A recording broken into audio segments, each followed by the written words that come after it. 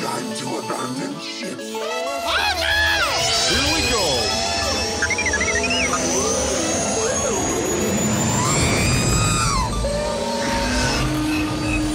Can I persuade you to join us for a drink? It's a tradition. Here, here. Jar Jar, homie, my main man, quickly. Before the Separatists attack, get into the escape pod. Hey! This is escape, then we're the pod.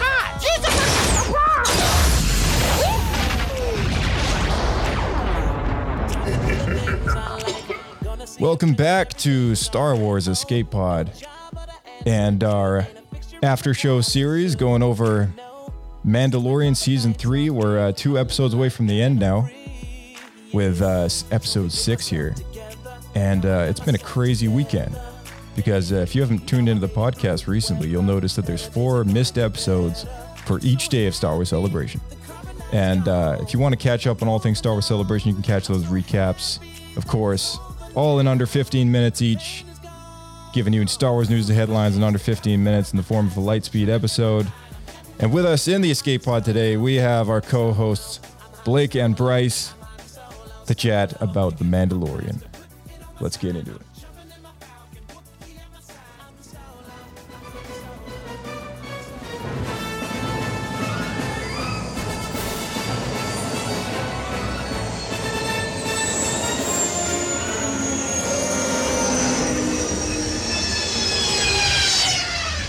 Another happy landing.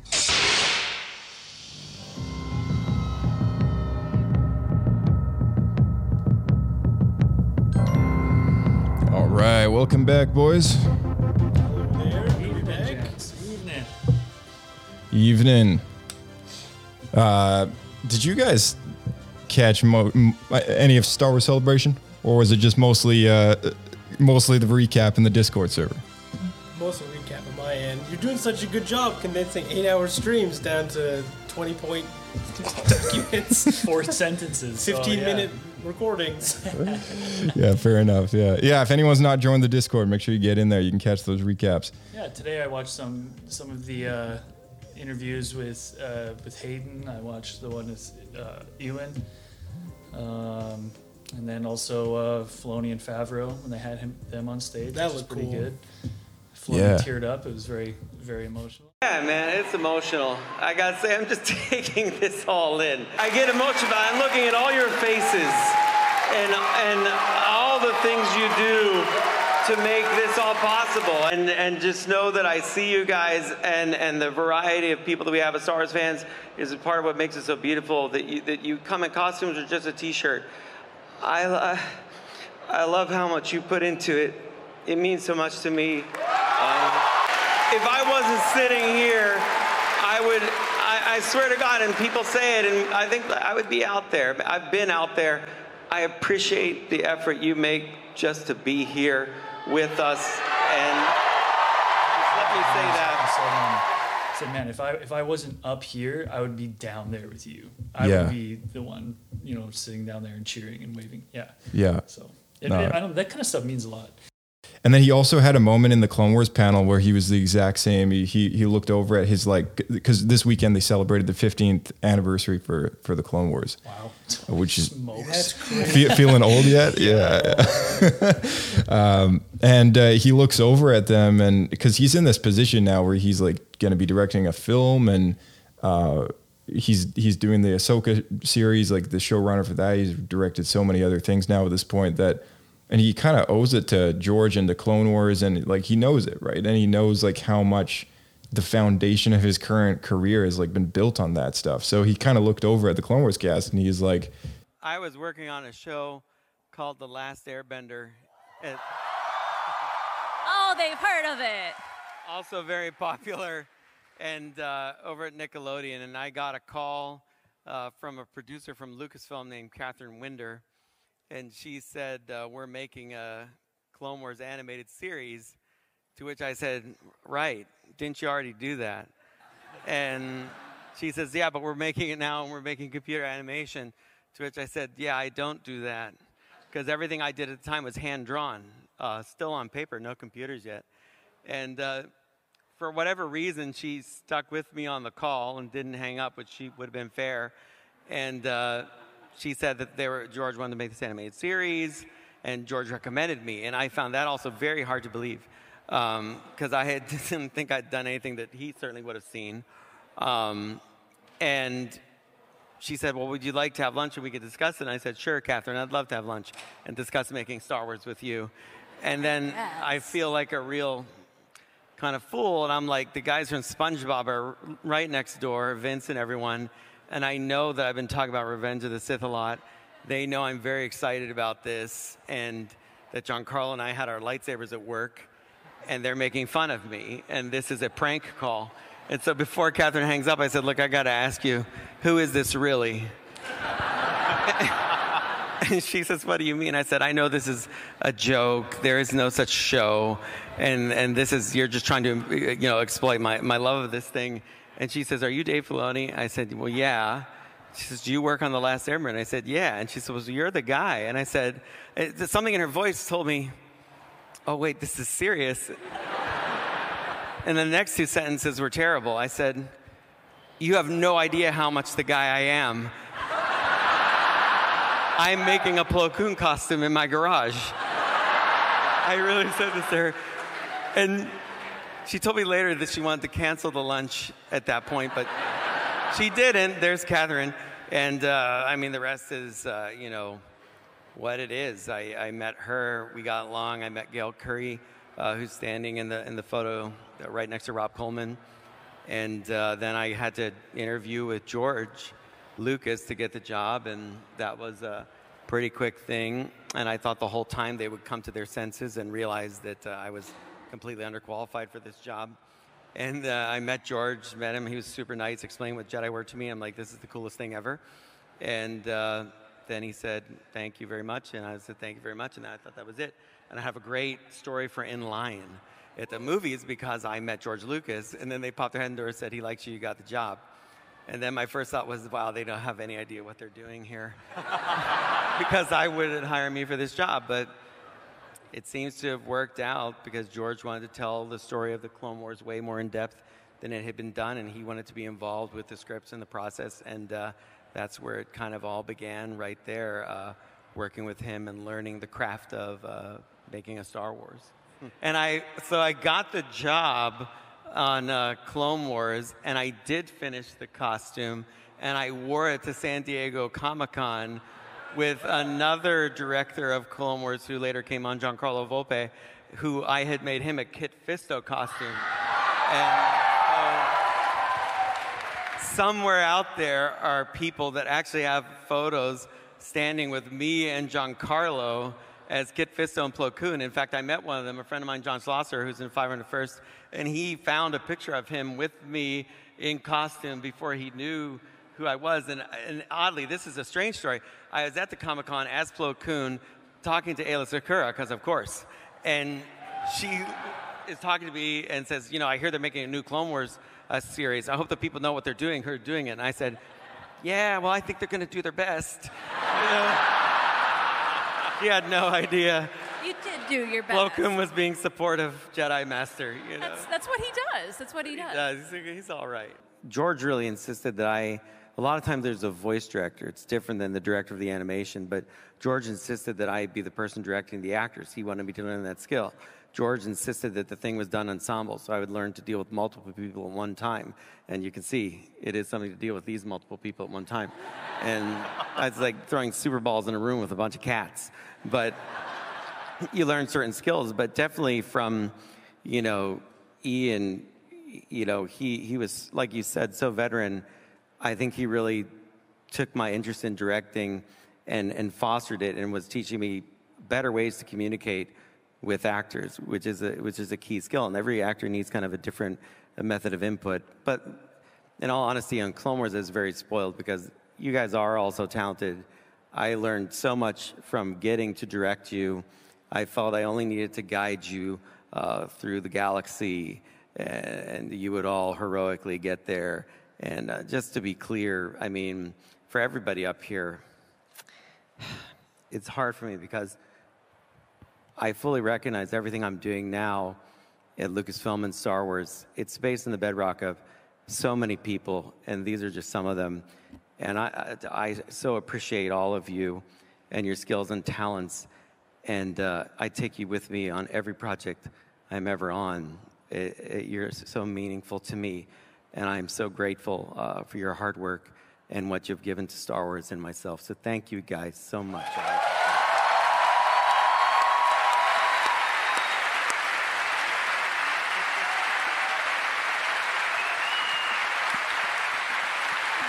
Well, we wouldn't be here without Dave Filoni. We wouldn't have Lucasfilm Animation without Dave Filoni. So we thank you for everything. You're going to get me all emo now, and I'm going to not get emo, but thank you for everything. Yes. There was so many people that kind of went out onto that celebration stage where they can just kind of take in all the fandom, just like the roaring of the people, and they all get so just blown away by how much like love and appreciation is just delivered to like each and every one of those people that comes out on. It's definitely interesting to see how each of them approach it, because you get some like, like Gus, who plays Moff Gideon. Yeah. He comes up on stage. He's like swinging an imaginary lightsaber, and he's kind of going crazy. Right. But then when like Hayden goes on, he's much more. I feel like much more reserved. Mm-hmm. Yeah. Because I feel like he's been hurt before. Right? Yeah. But he's also very emotional and very thankful. Our next guest finally made his way back to Star Wars after a nearly 20-year hiatus.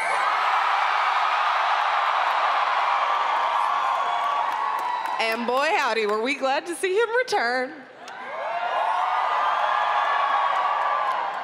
He may be burnt to a crisp underneath his costume. But to us, he'll always be the sand-hating, moody teen from Tatooine. Straight from a poster in my locker in high school to this stage right now, this is where the fun begins. Give it up for Hayden Christensen!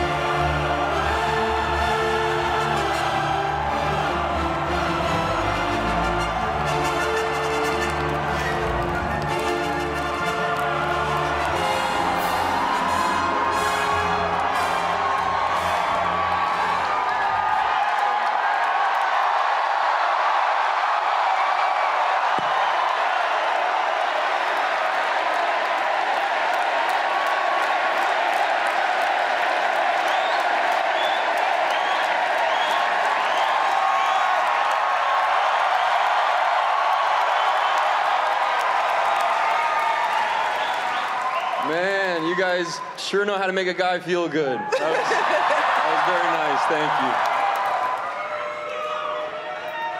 We do. I love you guys too. Hi, Hayden Christensen. Making me emotional.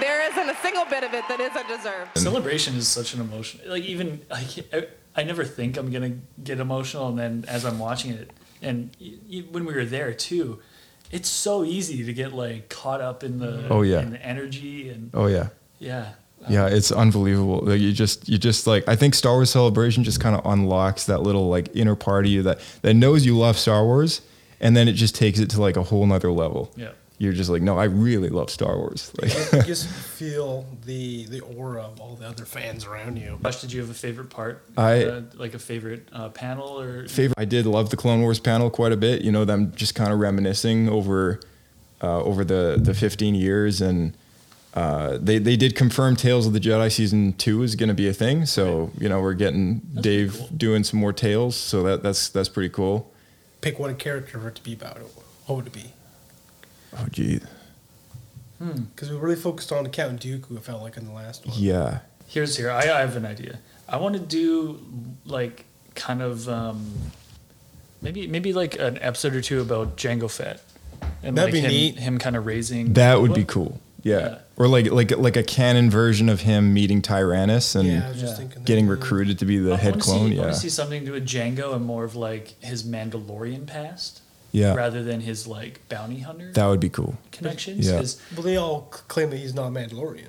Right, but at some point, because maybe at some point he like left, Mhm. like cut his ties. I was gifted right? the armor or something. Oh yeah, that's it. Maybe I'm wrong. That's what I was thought he it never Mandalorian? I don't think so. Well, in the EU, he's had Mandalorian roots, right? For sure, because I remember the comics and stuff. He was Yeah, like, and so in the canon, they kind of paid tribute to that and established it. So even though he's not really Mandalorian as a bounty hunter in Attack of the Clones, the armor is still his, because when Boba puts up his chain code and shows Din Djarin, this is why this is my armor, the chain code has the names of all those legacy characters. And I think one of them was what's his name? Django's like oh yeah, Jaster or something. Yeah, Jaster. Jaster Reel or something like that. Yeah. You almost got it. Muriel, I think it is. Yeah, Maria or something. Yeah, so I think his name is like in there. Yeah. Because it was really cool that I really liked those comics because it was about like the true Mandalorians, fighting the Death Watch, and it was like really, and then we can't the Jedi, and then the Jedi come in and they get involved, and that's why they hate the Jedi, right? Like, so I think a tale about that could be interesting. That would be cool. I could totally see it. So, like, I don't really like the idea that they overwrote the Ahsoka novel with a Tales of the Jedi short that kind of changed some bits and pieces of that. Oh, I didn't. I'm not a huge fan of that, but I did like the short. I wish the duel was longer. But so short. It's so short, yeah. And you don't see the purifying of the crystals like you do in the book, because like that Inquisitor that she kills is the one that she makes her white lightsabers from. So like that's the book I think is more of like a staple piece of the canon than the short is. But it would be nice to get some story for Ventress, because like we've had little glimpses of her as a Padawan, like under that Jedi, and then like that was it. And then the whole Dark Disciple novel happened, which adapted 8 episodes that we never saw of Clone Wars, and that was her whole death story, and really just kind of getting some sort of like legacy story and tales for like her origins, and then maybe something from that book that's adapted, but maybe better adaptation, like closer adaptation would be really cool. I think that could be a good story as well. I guess I just clued in. It was called Tales of the Jedi, and my suggestion was Jango Fett. It would have to be like a different Tales thing. No, but I like that though, because like it does actually play into like the whole Dooku story too, right? So like it could be a Dooku Jango story, and that would be fine. If they made a separate series, just like because I really like, there was these old books called like Tales from the Cantina, or like Bounty Hunter Tales, stuff like that. Yeah, and it would just do a kind of like a close up look at all the characters in the Mos Eisley Cantina. It'd be like, hey, remember that wolf guy you saw in like one shot? Here's his like entire life story. Yeah, and it was life story of Buttface. Yeah, it's like really cool to see, because there's just so much to tell about. Yeah. No, it's true. Yeah. Blake, what about you? Well, then we got Jango, Ventress. What would your? We were talking about prequels. Someone started making me think like, who would I want to figure out? And I think finally get a canonized idea of what's going on maybe with Palpatine. Mm-hmm. Yeah. But he's not technically a Jedi either. No, it's okay. Like a young Sheev growing up at home, twisted like demon child or something like. Yeah, that'd be pretty like crazy, that. They right? did that story in Plagueis in the novel, and that novel is still one of the best books ever. That would be one of the reasons why I maybe wouldn't want them to do it, because I'd want them to do something. They'd have to do something else. I want it to be done then of a higher caliber. Yeah, if we could get closer to the novel. But right. Yeah, no, be like that's being fair. bullied on the playground. And he, like do something evil. Goes home and is torturing cats. Yeah. But yeah, no, Star Wars Celebration weekend though, it was a good weekend. So yeah, favorite panel was the Clone Wars. I love the Tales of the Jedi reveal. But did you guys like any particular panel? Any piece of news? Of course. I mean, at the announcement of the 3 films at the showcase panel. That was the most surprising for me. I probably it would be that. Yeah. Yeah. I'm always excited for Visions. I like it when they explore new things that aren't really connected to anything. You know, You watched the Visions panel? I watched it. I didn't see the panel. I just watched the trailer. Yeah. The panel was good. They had a person from each of the studios there, right? In groups of 3, and they each talked about the short that they're doing for Volume 2, and it's cool. There was a lot of. The trailer looks amazing. I'm gonna look at the studios right now, actually. Yeah. It's worldwide instead of just Japan. Mm-hmm. Yeah, it's worldwide. There's a studio from India. There's one from California. There's one. I think the one that did Wallace and Gromit is like. Yeah, I definitely noticed that. Like claymation. Is this going to be like stop motion? Yeah, like stop motion claymation. Yeah. That's going to be bizarre. 2, I think, 2 or 3 stop motion. Is it really in the whole volume? In the thing, yeah. Okay. That's a British company that does Wallace and Gromit. Yeah, no, that was a really cool one. Oh yeah, they had this. I don't know if you've seen this, Blake, but the first shot of the Visions trailer has this guy come out, and he has these like weird socks on his ears. Yeah, he looks like Darth Malik crossed with Goofy. Yeah, he totally does. Yeah. Yeah. But I think it looks cool. We should talk a moment about these 3 movies coming out. I was just going to say that because so what are you most looking forward to this? Because like out of the whole timeline. So what are the 3 here? Yeah. So we got 3 different eras in which popped up on the timeline. First and foremost, one of the eras isn't getting any movie at all. It's just there now, and then we're getting a movie in an era that we already have. And 2 movies in 2 brand new eras. So the 3 new eras to the canon timeline are now Dawn of the Jedi, The Old Republic, and New Jedi Order. Those are the 3 new things that they reveal on a picture. I don't know if The Old Republic is there just for context. Maybe they're just slotting it in there so that we know that Dawn of the Jedi is before that. Most importantly, that means that timeline is canon. The icon for Dawn of the Jedi is using the same icon that they used in The Last Jedi on the floor of that first Jedi temple. I have a feeling the James Mangold is doing that movie, and it's about the Dawn of the Jedi, the origins of the Force users, all that stuff. The first Jedi. So we're probably going to get the first Jedi as like an actual character. It's directed by James Mangold. We're probably going to see Acto again. You know, the building of that temple probably. Don't really know what to expect from that movie, but you know, it sounds interesting. That's why I loved it. Yeah. Like I'm so excited to see a Star Wars like a movie that just has nothing to do with anything, right? Right. Agreed. Like it's just going to be new ideas. It can be so out there too. Like we've seen crazy Force related stuff in Clone Wars and Rebels, you know, crazy things like the World Between Worlds, the Bendu. Like there's so many crazy things that they could do I wonder if in they're this gonna make movie. it kind of primitive, like technology wise, or if it's going to be. They've kind of talked about in the High Republic a little bit that the hyperspace lanes have not really been fully developed yet, and that's not even that long ago from the first I was surprised movies. by that because that's so different than what was in the Old Republic games. Exactly. So it makes me wonder, like, will we get a movie where the whole movie takes place on this planet? Maybe the first Jedi is like they come from like the people that live there on that planet, on that world, or maybe they have to travel sublight in these crappy like starships everywhere, and they only have like a small section of space that they actually are aware of. You know? So I've always found the era where the Republic is new and they're sending out explorers to these planets that haven't been contacted, right? And they're like joining the Republic. Yeah. Yeah, I think that's really cool. Yeah, for sure. I could see a film similar to that in that kind of line of thinking, where it's like from the locals' perspective, it's like alien invasion with the Republic coming in. Yeah. First contact. What better ambassadors than the Jedi to send out? They should really just make the movie Signs, but trying to get them to join the Republic. The Old Republic is slotted in there. I find that kind of interesting because we see it wedged in between Dawn of the Jedi and the High Republic era, which High Republic is going to be the Acolyte. So we are getting some stuff in there. It's the only section of this time frame that doesn't have anything in it, and so I don't want to linger about it. Maybe it's just there for context, but like down the road, who knows, right? Here's like maybe here's hoping we get something for the Old Republic. Yeah, exactly. I've had so many conversations with people like, why don't they just make an Old Republic movie? Hundreds of Jedi, hundreds of Sith. It could be badass. Yep, definitely. The other new film coming out in an existing era is the New Republic era. That's Dave Filoni's movie. It'll be directed by him.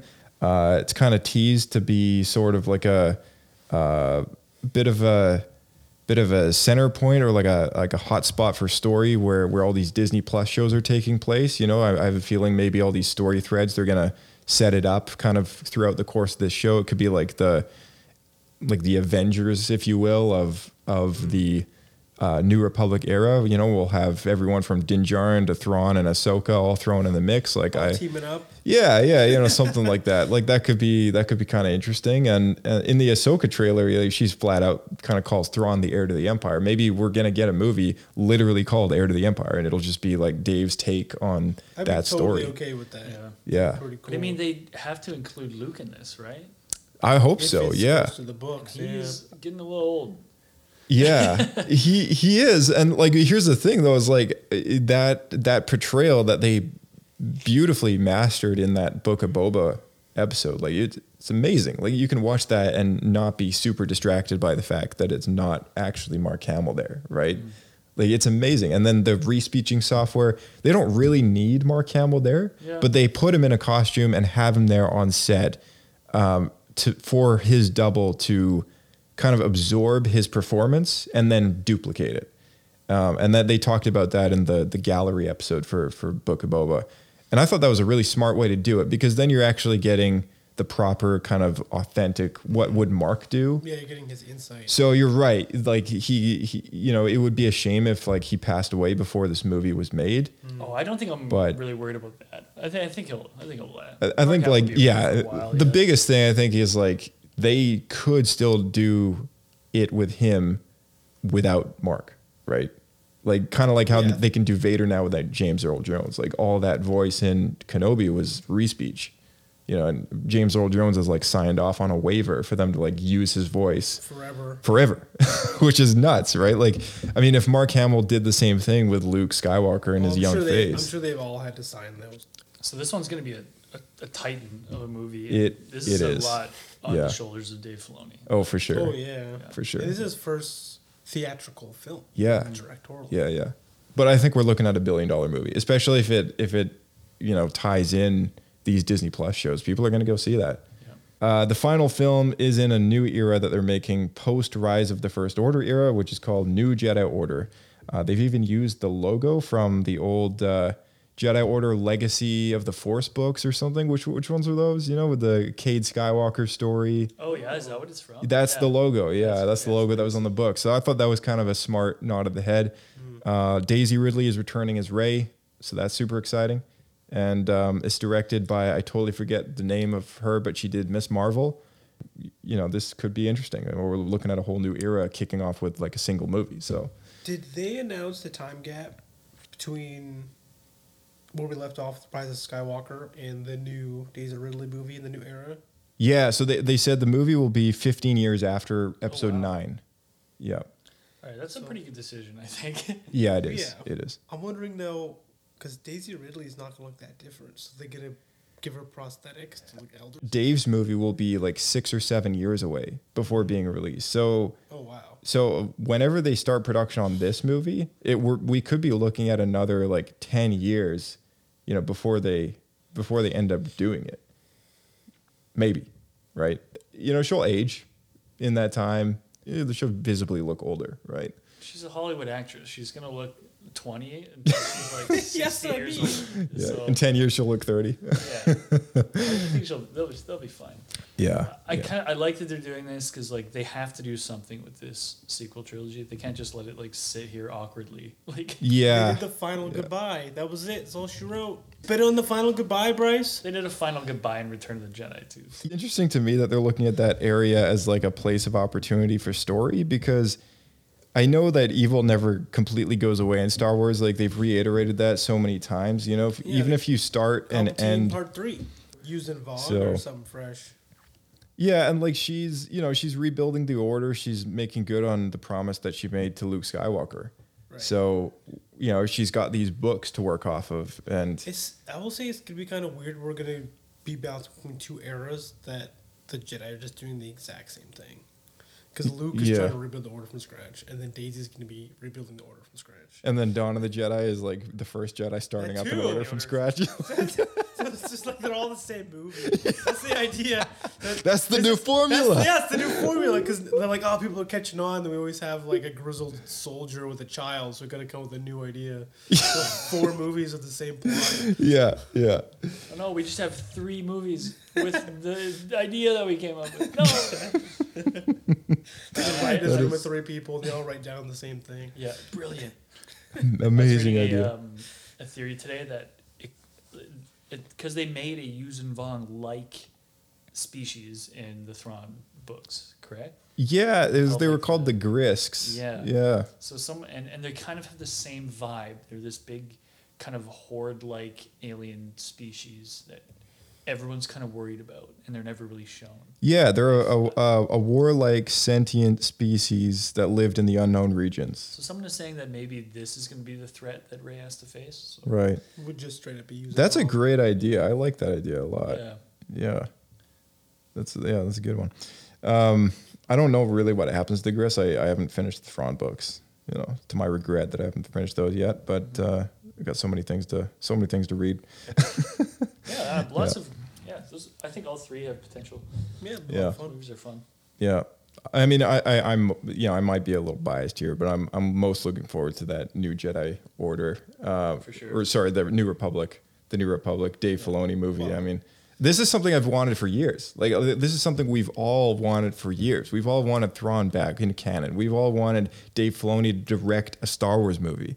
We've all wanted Luke Skywalker to be shown in his prime, right? This is gonna go one of 2 ways, because this is what all the fans have always wanted. So I think it'd be really good or really bad. This is why I'm like, man, Dave, I'm both I'm both worried and excited for it, because the stakes are so high. This is what I was saying like years ago before Episode 7 came out. I was like, this is the best of both worlds, because they got the cast of the prequels to do Force Ghost stuff with. They got Mark Hamill still in an age that he can act, and all the 3 are alive and well. Like this is going to be the best thing ever.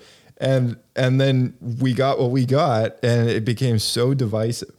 And I still feel like that cast was not utilized properly at all. It was mostly about the new characters coming in and taking over the story. And that's not what the fans really wanted to see. I mean, like, there's a lot of fans out there that love the new characters, and that's great. But I think like this is why I'm so excited about the Dave Filoni movie, because like this is really what truly would have, like, this is what comes next. Like we've seen Return of the Jedi. This is what comes. This is the next step. This is the next story. And I think that's why people love Mandalorian so much, is it's so familiar. You get the stormtroopers that we're familiar with. You get the characters we're familiar with in the era that we're familiar with the rebellion that's now the New Republic, and you get all those familiar things, but it's still fresh. Yeah. And most importantly, in my opinion, the stakes are low. Yeah, for sure. Yeah. And it's also important to remember that Heir to the Empire set the tone for like the EU as a whole, right? Because like before that book came out, I don't think there was really anything. Not really. There's just the novelizations and Crystal the Mind's Eye. Yeah, there was just like, that was the first thing that really came post Episode 6, and that was Dave's Episode 7, right? So like for him to come and do this movie gets me really amped, because like this guy knows what he's doing, Kyle Soller, who plays Cyril on Andor, did a social media video post while at Star Wars Celebration here. And we've talked extensively about Andor, of course, in the past, and involving his cereal in the morning. That's right. And I just thought this was super funny. That's my cereal. That's my cereal made into like a Star Wars Cocoa Pop rice cake. That's like Rice Krispie treat. I mean, I didn't even know that was possible, but now that I do, I like. Oh man, I also never knew that this was going to become a thing. I remember being on set and just like having these like incredibly weird Star Wars Cocoa Pops and going like, I don't know if I can eat any more of these because I'm starting to feel really weird and jacked up and like over sugared. And then it became this kind of like awesome phenomenon that people have like loved, me included. I think that's so awesome. And like, man, keep going with the treats. I love how he ends it. I was like, man, keep going with the treats. It's funny that he didn't expect that to be a thing when most of his scenes are just him eating cereal. Right. No. So for those of you at home who haven't seen this, Kyle is watching a video of someone make Rice Krispie treats out of the cereal that he eats in the show, and he's just kind of marveling over the fact that like how it became a global phenomenon that cereal ate this cereal, and he's just kind of like he's having a good time with that. I thought that was kind of funny, but. Something's coming. Something dark.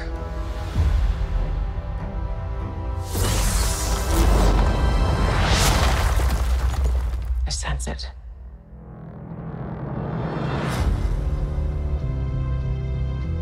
This is a new beginning.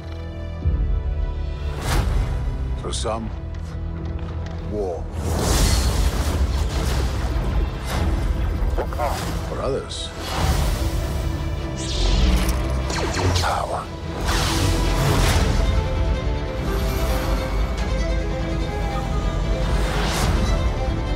It's been a while. Things have changed. I started hearing whispers about Thrawn's return as heir to the Empire.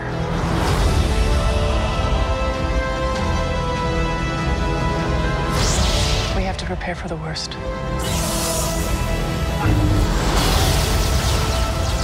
The Jedi fell a long time ago. There aren't many left.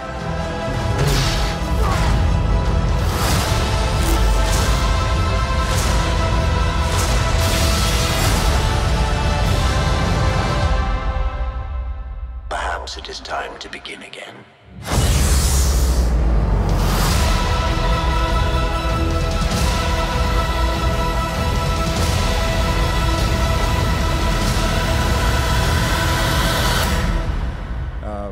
Seeing Chopper and Hera and it's surreal, right? It's surreal, yeah. And like we saw Ezra on that little hologram, it's like just wearing the costume that we last saw in season 4 of Star Wars Rebels. Like that is so unbelievable that like we're getting this stuff now. Like it's just like it's like it's scratching my head going like 2-3 years ago, like prior to Ahsoka's live action performance in Mandalorian. I never thought it would be a thing. Always just thought maybe we'll just get another animated series. Yeah, that's what we always thought. Yeah. Or a book. We're hoping at best we get a book of tying up. Yeah, exactly. And more recently in Mando, we had the live action Zeb show up. Played by the lovely Steve Bloom, who also did the mocap for him. He did the voice in Rebels. He returns as Zeb in the show. Yeah, that was cool. That was really cool. I had to do a double take. So I'm like, is that? It sounds like Zeb, but is that just like another Lasat? But it wasn't. I looked up afterwards. I thought that was one of the most successful it was CG characters. It looked good, right? It looked, really it looked good. Amazing. Yeah. And I think the new Ahsoka it looks really well cast. Yeah. Everyone looks like their characters and like yeah. I'm pretty excited. But they had a panel for Ahsoka, of course, and this panel was not streamed, so you can't find this panel on the internet. And we get our fellow Star Wars fans going in, taking videos and photos, so you can find that stuff. But you can find this information on other like websites where they had someone there. They put down the bullet points, and you get the information out of it that you would expect. But we got a glimpse at a live action Grand Admiral Thrawn, played by Lars Mikkelsen, who was also at Star Wars Celebration there, and he looks amazing. Like, I just gotta say, like, he looks so good as Thrawn. I was like, this is unbelievable. And like his voice and everything in Rebels was like iconic, right? just a perfect kind of low, kind of sinister kind of voice going on, like an evil Sherlock. And, here he is playing him in live action. It's super cool. I was really impressed that you were able to cast the same guy as the voice actor. Yeah, definitely. Yeah, I think that makes like the second person who's played an animated character and then gone to live action, because most of them they just recast. Yeah. Here we go. Okay, so unstreamed Ahsoka panel in a nutshell. Rosario felt incredibly fortunate to have Ashley's remarkable performance. She studied off the character, watched Clone Wars, all that stuff. Super dedicated to that. They did change her Montrails for the show. All right, so her first appearance. I know myself included, we were very very critical over like how short the Montrails were, right? And how just like sense. Yeah, it didn't make any sense. Yeah, so now they're longer, now they're better. The material's been upgraded to a 3D printed skeleton with the synthetic flesh over top, so it looks better as well. It doesn't look like a piece of foam, so it's just like, it's just going to be better. They've also improved her makeup. The hours have gone down from 3, it used to be 3 hours, down to 1.5 or 2. And she's been working extremely hard to get ambidextrous with the lightsabers, like one in each hand. So that was a bit of a challenge to do as well. David Tennant is confirmed to be returning as his Clone Wars character, the droid Hugh Yang. Cool. Yeah, the one who helps all the younglings build their lightsaber crystals. We'll also see the return of Morgana, who we saw in season 2 of Mandalorian when Ahsoka confronts her about where Thrawn is. So it's unclear whether or not the story picks up from there or if it happens before. But they did say that we'll see more of her backstory. So maybe we'll do this back and forth thing. Who knows? That's going to be interesting as well. The new characters, Balin and Shin, are also revealed with orange lightsabers in the trailer. And they make an entrance, and nothing else is revealed about them. They were very tight-lipped about all that stuff. So we don't know anything about them. We do know, though, that they all had very intense lightsaber training for the show for the entire cast. So that was pretty cool to know as well. New version of the trailer was shown to people only in person at the panel. I mentioned the Thrawn thing. That was something they only showed to people there. They had a speeder chase on Lothal. They got a glimpse at live-action Purgles. And finally, Sabine was wielding Ezra's green lightsaber as well. And then finally, Dave Filoni paid tribute to Timothy Zahn in his book, Heir to the Empire, that introduced Thrawn when he thought Star Wars was done. They have spoken to and will continue speaking to Timothy Zahn about Thrawn's portrayal in live action. And then they brought Lars Mikkelsen out on stage. So that's the Ahsoka panel in a nutshell. So if I was there, that might have been the favorite panel. But watching on the internet, I think the Clone Wars one was a highlight for me. And of course the opening panel where they announced the new films. But what'd you guys think of Jedi Survivor right around the corner? You guys just watched the new trailer. Anything you're looking forward to about that? Just playing it. Yeah. Just playing it. Yeah, I thought I was kind of like I haven't played adventure or like kind of games like that in so long. And playing the first Jedi Survivor game is such a breath of fresh air. Yeah. I was actually got sucked in like so fast, and it brought me back to playing Star Wars games as a kid and just being like. Did you start binging the old ones too? Jedi Academy and stuff? I think I actually had played that before, but yeah, no, it might be worth going back and revisiting. Yeah. But it just made me, it's been ages since I've been able to get behind like a good story-based game and like care about the characters, and want more. So yeah. Really excited. I like all the characters in it. There was another person who showed up at Celebration was Cameron Monaghan, and the director of Jedi Survivor. They had some interesting things to say about the game as well. They're putting a lot of effort into crafting your own lightsaber, so you can craft your own hilt. Lots of cosmetics. If you don't like his beard, you can swap it out. Okay, there we go. Best friend. Yep. That's good. Yeah. Before the show, we were talking about that. Yeah. All right, so Mandalorian Season 3, Episode 6, Chapter 21. Bo-Katan, Din Djarin, and Grogu are set out for the idyllic planet Plazier 15, where Bo-Katan's former army, now led by Axe Woves, have set themselves up as mercenaries. Before they meet them, they're involuntarily diverted by the planet's rulers, Captain Bombardier and Duchess, and the Duchess, who ask for their help in neutralizing several repurposed but malfunctioning Imperial and Separatist droids. After stopping a rogue B-2 battle droid, Bo-Katan and Din Djarin follow its trail to the Resistor, which is a droid bar in the city somewhere. They convince its bartender and clientele to help them out. They find out that droids were sabotaged with nanodroids in the bar's maintenance fluid, which were covertly imported by Commissioner Hellgate, head of the Planetary Security Office. Confronted, Hellgate reveals himself as a separatist before Bo-Katan knocks him out. Oh, that was kind of interesting. The Duchess sentences a remorseful Hellgate to live in exile on the moon of Paraquat. Granted an audience with the Mandalorian privateers, Bo-Katan challenges Woves for leadership and defeats him. To help her ascendance, Din Djarin admits his capture by the cyborg in the mines of Mandalore and his rescue by Bo-Katan, which rightfully bestows the Darksaber back to her in front of her people. And it looks like she's got the club back in action. So that was directed by Bryce Dallas Howard, and it was an interesting episode. It was a weird episode. I'm going to challenge myself to say a good thing every time I say a bad thing. Off the bat, the design of this world, pretty cool. It looked like the Disneyland, right? Yeah, Tomorrowland. That's it totally like. did. I Yeah. immediately thought like they just used the Tomorrowland. Epcot, exactly. I can totally see that. Yeah, it had Tomorrowland vibes for sure. What do you guys think of the acting, the casting of? We had a few guest actors in this.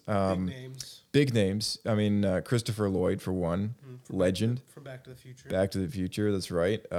We had Jack Black, and I'm forgetting Lizzo. That's right. Lizzo, singer songwriter. Who's Lizzo? That's what my thought was too. It was actually Darian who had to fill me in. It's like an R&B / like dance writer. Like which character? Like music. She plays the queen. Oh, like okay. Jack I Black's figured part. that's who you're talking about. Yeah. If you heard her song, she does one famous song. What the heck is it? I should know it. It's like that. It's called "In a Minute." Yeah. Anyways, you look it up. You'll figure it out. You'll remember in a minute. Oh yeah, and I'm sure everyone listening probably knows who Lizzo is. But screaming at the speakers. But I know Lizzo's. I think she's a pretty genuine person from the media that I've seen with her. Yeah, I agree with that. At least I felt like that's what you came across in the episode here. Yeah. I can tell that I think she actually does. In a minute, Josh. The song is called "About Damn Time." Yeah, there we go. That's the one. It's about damn time. Yeah.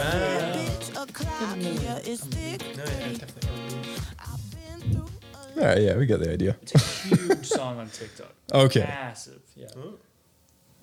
Jack Black. I'm glad he didn't go full Jack Black. Yeah, because for sure. It would have been horrible.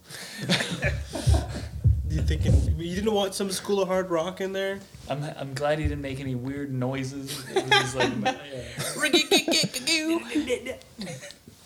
Good old Jack Black. The plot of this was definitely on the weaker side.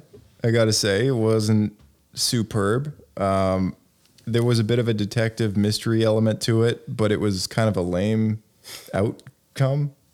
Yeah, for me, it was the finale was the weakest point. It was like it was just a little underwhelming. It felt very like D&D. It's like, all right, to get to your party of people, you got to do this for us first. Boom, it's a success.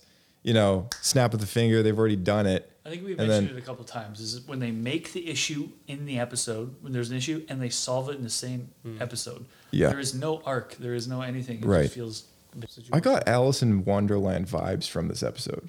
Yeah, it felt very disconnected and weird, and I think it might have been just because of how disconnected the people of that city were. Yeah. The rest of the galaxy. Even though we saw Star Wars droids everywhere. Yeah. So that part was cool. To me, that was probably the best part. So Yeah, the B2s and the B1s. Yeah, Matthew Wood returning to do the voice of the B1. So that was cool. So and I think it's because Star Wars is supposed to be a very like gritty movie. Yeah. You know, it's like a low tech. Yeah. You know, thing, but this felt very. Everything was super high tech, super clean. Yeah, it felt out of place. Yeah, for sure. What's funny is they try to take a political stance with that, or it's like the technology we got so high that nobody had to work. Yeah, the droids are all. Situation. Yeah, the droids are all so. Everybody's fat. Yeah, exactly. So the Tea Party, right? So the Royal Tea Party, Mad Hatter style Tea Party, very colorful, lots of food everywhere. The Alice in Wonderland vibes, right? And then later you see them playing this like golf game, this little what do you call it, like bocce? Yeah, it was like space bocce. But but it was like centipedes. Yeah. So like in Alice in Wonderland, the Queen of Hearts is like she golfs with flamingos, and the balls are like those little creatures that roll up. I'm pretty sure, like a little possum or something. It was basically the same thing. It was like the balls were like these little creatures, Croquet. weren't they? It's croquet. Weren't they? They were little creatures, right? Yeah, I think you're right. The little squirrel things or something, right? Yeah, I'm not misremembering that, right? No, They actually. No, I think the creatures because then she cheats and they go through the hoop. Right. Yeah. So it totally Alice in Wonderland vibes from this whole thing. Yeah, I didn't even realize that, but you're right. There's a lot of similarities there. Parallels. Yeah. We did have something pretty cool. I did like the whole resistor, like the droid bar, like that was pretty sweet. Cool. That idea, like droids as a people, because like it's really not common to see a droid not like serving nobody, right? Like it's like IG-11 or IG-88, those assassin droids, they work for themselves. And that concept is kind of rare. Like most droids that we see in Star Wars are either like serving somebody or like they're a slave race owned by somebody. Yeah. That's how George created them. Yeah, right. So like the astromechs all have like their pilot, or protocols always have their people, right? This episode changed like 50 years of lore. Droid lore. Yeah. That's true. In a single night. Yeah. So like I liked the bar. It's gonna take me a while to come around. I was like not thrilled. I'm sensing some poodoos over there. Oh yeah. I like the idea that they kind of think of themselves as a civilization because they're the ones running that town, right? Like the people just kind of let them be. And they're very glad that they show up, because they show up and they're like, we're willing to help you because we want to keep our freedom. If some problem's going to happen, they're going to shut us all down. Well, let me approach it from this angle for you, Bryce. So, my understanding of how George set it up is if you don't wipe the memory of the droid, they slowly become sentient. That's why they wipe the mind of droids consistently, so that they would stay obedient and are just like a serving tool, essentially. But as we see with R2, who doesn't have his mind wiped, he becomes a very self-sufficient and sentient. He basically becomes a being. So if all of these droids never have their minds wiped because they're running the whole town, they could theoretically all reach a point where they create a community. Yeah, I guess so. Yeah, I guess I never really thought about the mind wipe kind of thing. I didn't even know that was a thing. Yeah, and I'm not.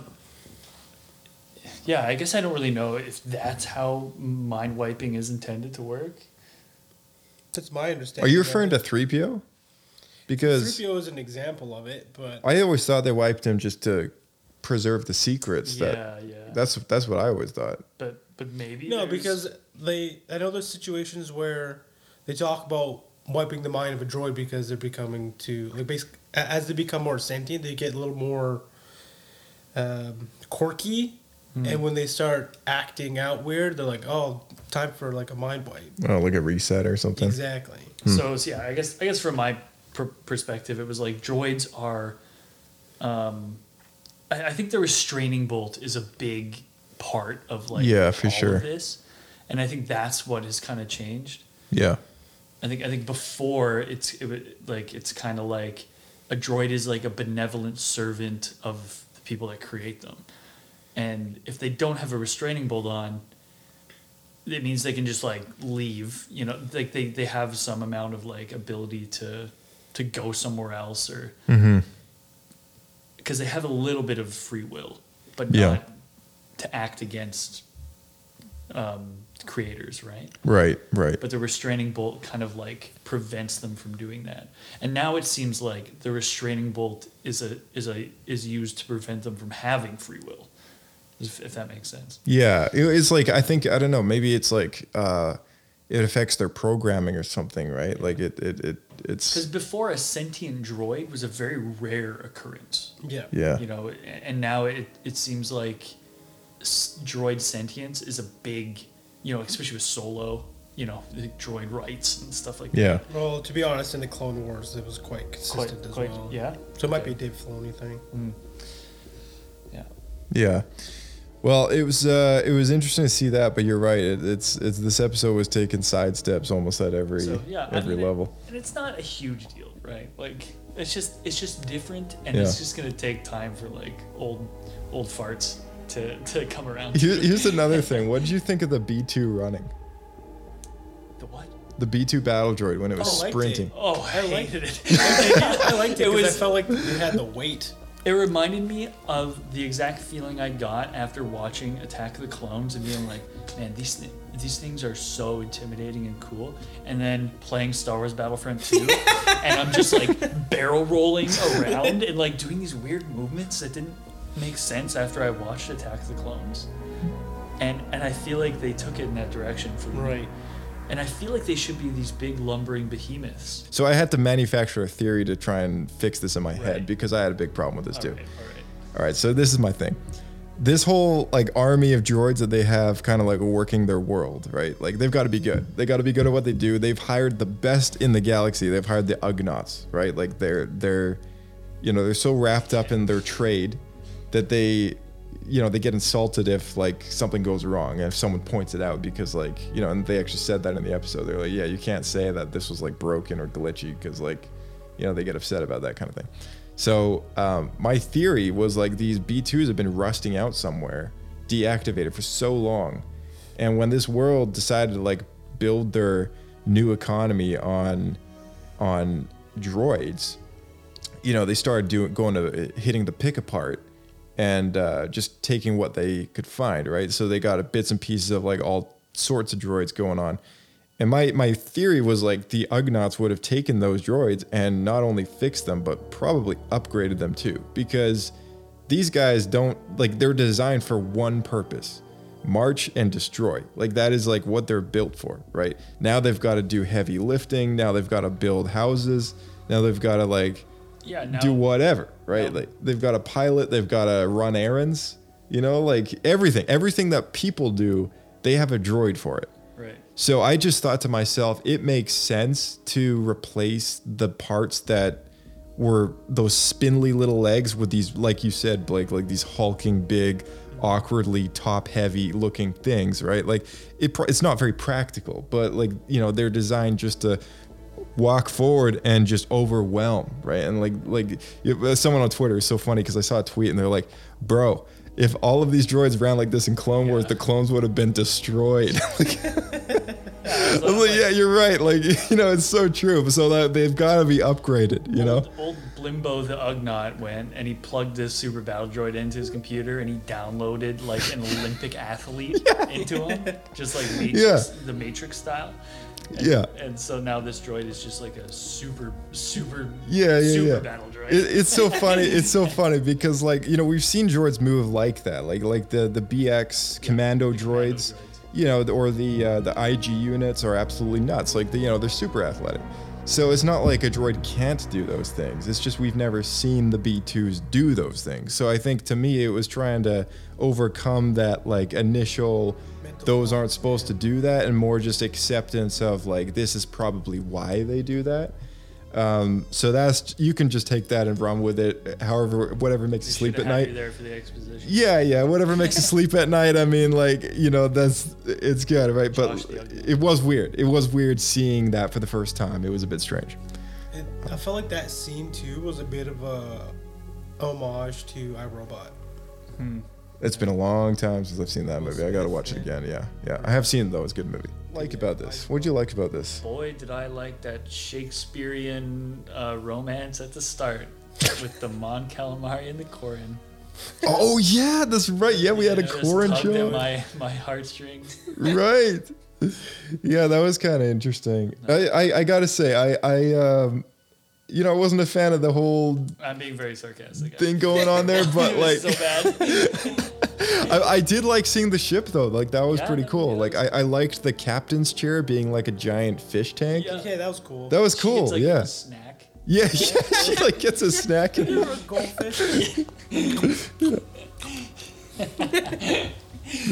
Someone should sprinkle some of the to like a basic human like myself, it looks a little demeaning to like give your captain a little goldfish snack. I'm not sure you'd get the respect from me, but maybe as a Corin, it's a very privileged treat. I guess captain's chair. You get a servant coming up with a silver platter or something. True. But like, I don't know. I haven't seen enough Star Trek to really like get that reference. So. Because like you don't really get the same captain's chair ordeal in Star Wars, right? So this was a bit different to begin with. There's so much different in this episode, man. Yep. Okay, we had a really cool fight scene at the end of the episode. Bo-Katan versus what's his name? Wolf something or another. Wove. It's Axe Wove. It's a competition for. It's just like. What are we going to do with these people that they want to follow him, they want to follow her, like what are we going to do about this, right?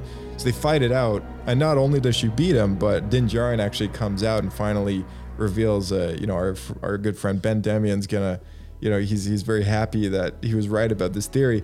It actually is hers. Like the Darksaber is hers because she saved Din Djarin on Mandalorian. We were speculating about weeks ago, trying to figure out why didn't she just take the saber then. And my whole thing was like, she probably just doesn't care anymore. And I don't think she really, I think this episode, the fact that they've waited this long, that's the only thing that makes sense to me, is that she didn't care until really this moment where it matters the most, right? Bit of a lackluster reveal, I thought, though. I was totally wrong about the King Arthur ordeal, because how it transfers to people. I definitely didn't guess the fact that it actually is hers. But Din Djarin like actually does comes out and says like, no, this belongs to her. Like she saved me. It's rightfully hers. I'm just kind of wondering why he didn't do that sooner. I guess it makes good story material. This was definitely like a plot thing they had to do in order to, like, what other way could they have got the Darksaber in her hands? Yeah. Right. So they had to kind of wait. I feel like they should have did it sooner though, because it felt like Yeah, I guess it wouldn't have made a difference if she showed up with it already. Then they could have avoided the fight. I Did think they it'd feel be like less they needed a fight. They're like, we can't have her retain control if she doesn't fight someone. That's the thing. You know what? If they had a conversation on the train about it before they got there, and he just gave her the saber before the fight, she shows up with that thing. Yeah. They would have. It's over. But maybe she would have said no. Maybe she would have been. And she's not on the spot, right? She would have. That would have been better though. I wish they would have. I think it would be better if they had the conversation. Because to me, it felt like we got to the point where they're like, oh, she doesn't even have it, and he's like, yeah, no, we dueled. Like, yeah, she beat me. Here, just take it. Yeah.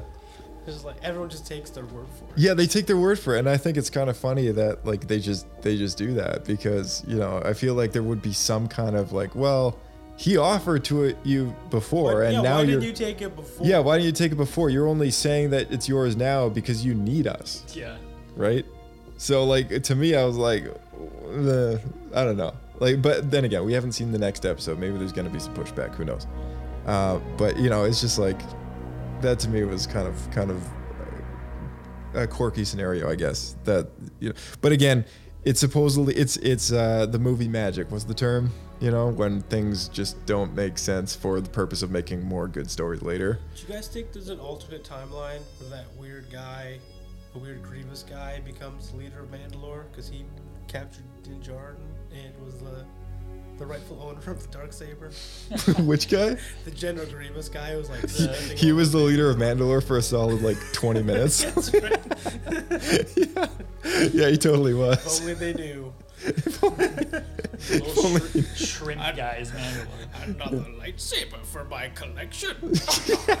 I think he was more concerned on getting the blood out of him.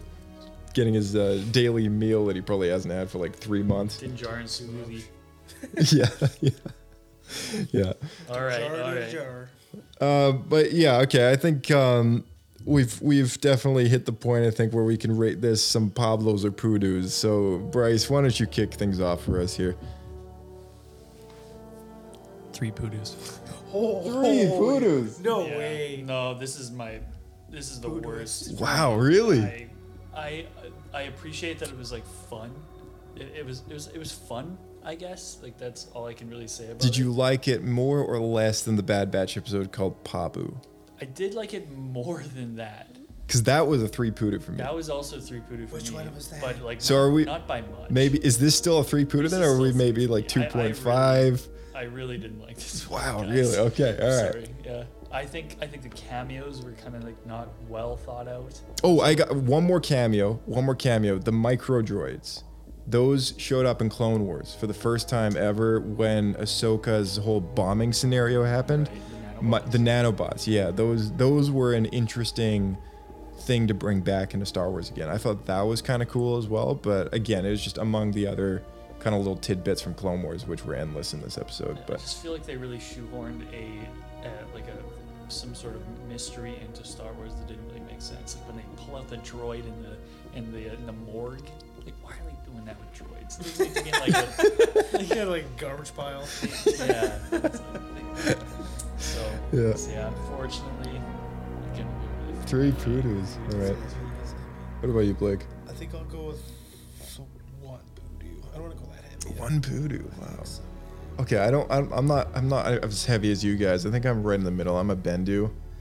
Only because there was a lot of Easter eggs in this that I appreciated a lot. And that's the saving grace for me was that. I don't think I'm trying to remember if I've given a single Mandalorian episode of Bendu yet, and I don't think I have.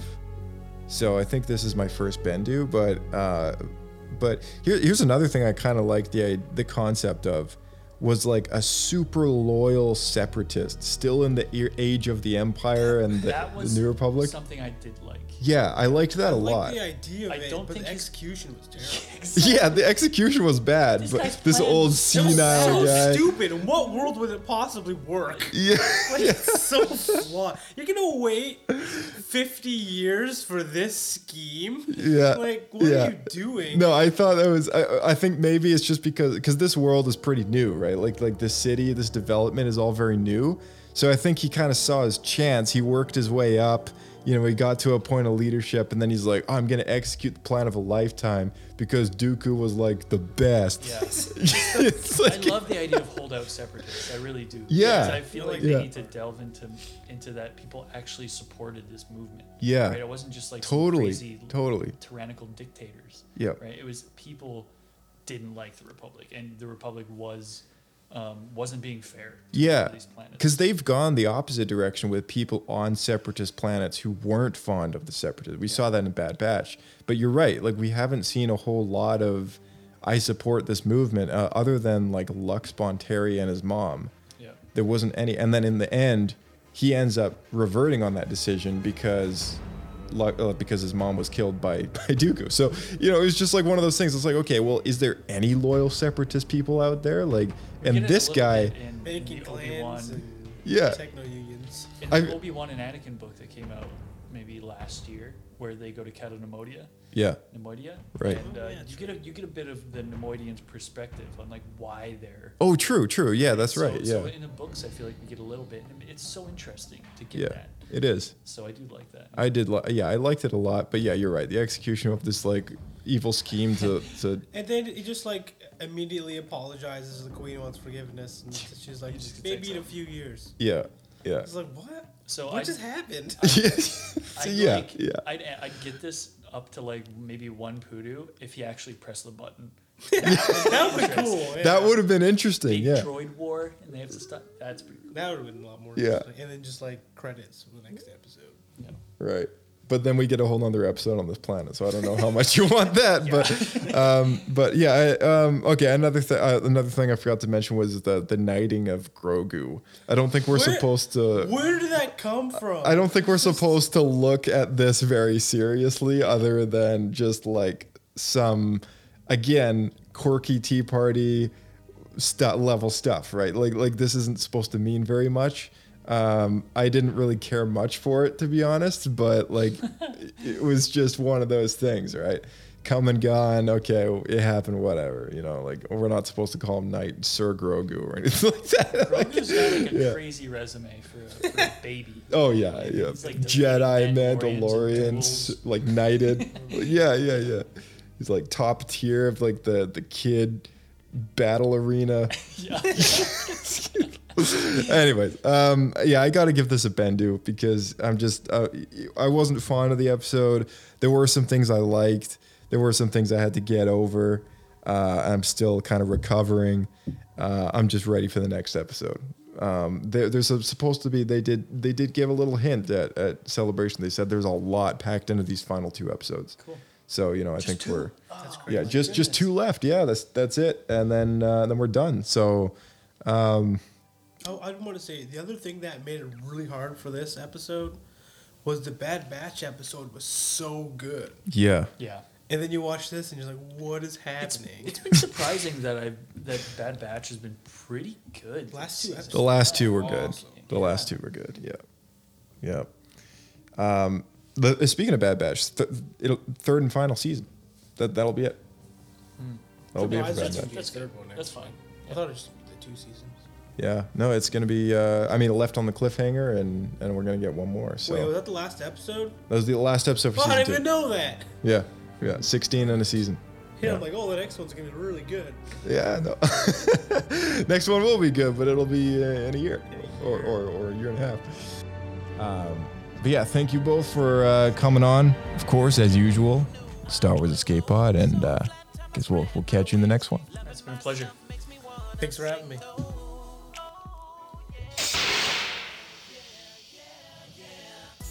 All right, and to those of you at home, if you hadn't caught any of the Star Wars Celebration recaps, make sure you go back and find those. Don't forget, we do have a YouTube channel. You can find us on there with the handle at SW Escape Podcast. And if you want to follow us on Twitter or Instagram, same handle at SW Escape Podcast. Shoot us an email, swescapepodcast@gmail.com, all of which are in the description below. And make sure you join the Discord server, of course. Catch up on those Celebration channels and get involved with the chat. We've had a few people pop in here and there, and shout out to our new Discord booster as well. We got one going on. So that being said, though, 2 weeks left in Mando, and a lot more Star Wars content coming your way. Don't forget to tune in to the May 4th special episode we got going on.